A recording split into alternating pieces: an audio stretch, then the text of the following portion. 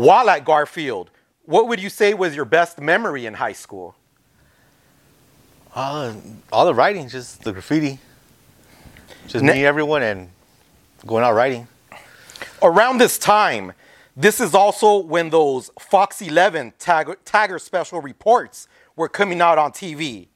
Do you remember watching those? I think I watched them after. I didn't even notice that, honestly.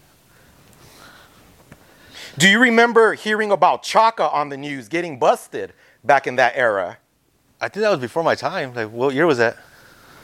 Like, early 90s, mid 90s? Like, I started in 95. Like, I heard of him, but like, I don't remember seeing that on TV. What had you heard about Chaka? Do you remember? Just that he killed a 5, up and down the 5, and they got caught up. After writing the name Thus, when do you first consider writing Dr. One? What made you decide to change your name to Dr. One? Like in the 7th grade, I was like 12. It's kind of my real name. Like, it has to do something to do with my real name. And I had it on my backpack. And some chick told me, like, what do you think, you're a doctor? I was like, what? And I was like, I thought you're like just a dumb chick, like whatever.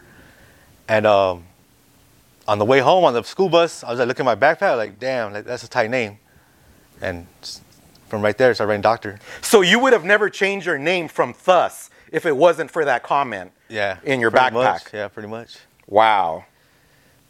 Once you start writing Dr. One, do you tell your friends right away that you're changing your name? Do you keep it a secret? I tell my brother, and like in school, I wouldn't write Dr. One. I would just write it like on the street in East LA. Because I felt like in school, it was like more just inside the school. And like everyone would talk, like tell the teacher or something like that. So I just kept it to myself. And I was writing like in the streets. You were writing Thus in school and Dr. One on the streets. Yeah. How does everyone find out you're finally Dr. One and put the two together? Well, the dudes that would hang around, like my block, they all knew like I changed my name. And just in school, like just a few people knew, but I just kept writing Thus because they knew like it was just kind of a burn. And I was like, I'm keeping this name. Why do you finally drop Thus? What happens when you say, fuck it, it's Dr. One? I leave junior high and hit high school. When you start writing Dr. One, what do you do differently than what you did with Thus? Is there a plan, a strategy to take it further? I think I would walk I always catch a bus, so I didn't have like access to the streets really. But high school, it was nearby, like probably 2-3 miles away from my house. So I'll go walking every morning. I'll take different routes, just riding and riding.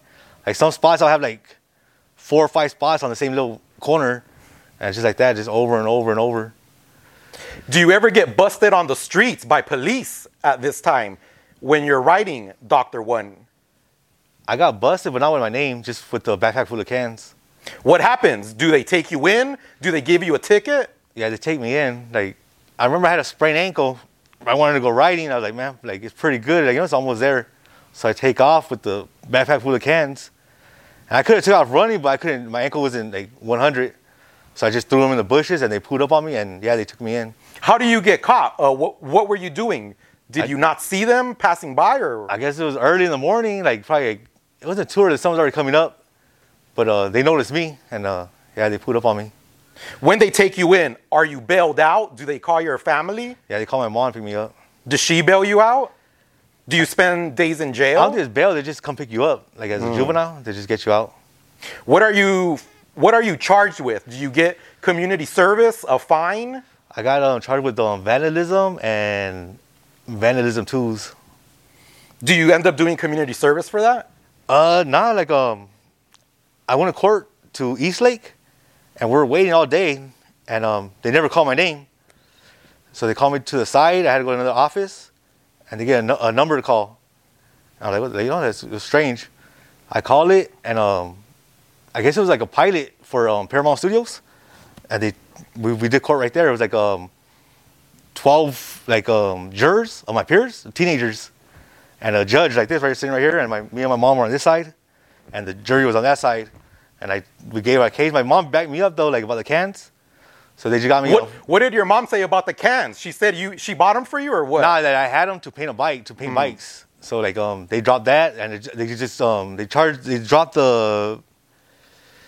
they dropped the vandalism, and just got me with vandalism tools. So after you get caught, the criminal court sends you to a Paramount Yeah. TV show Yeah, like a little where they handle your case Yep. and you get out of it scot-free. And I had to do community service, and they put me on probation, but like I tried to check into probation, and like it never existed. Like I was like, what the hell? So When you do community service, do you meet any other writers there? none. Like when I go do it, they're like just different type of kids, but no writers. Getting caught with cans in school is different than being arrested by the cops and going to court. Yeah. What do your parents say when you're facing these serious charges at that time, which I'm pretty sure you thought they were very serious, right? Yeah. What did they say? They didn't say much. Like I could like I felt like I was doing whatever I wanted to do at the time.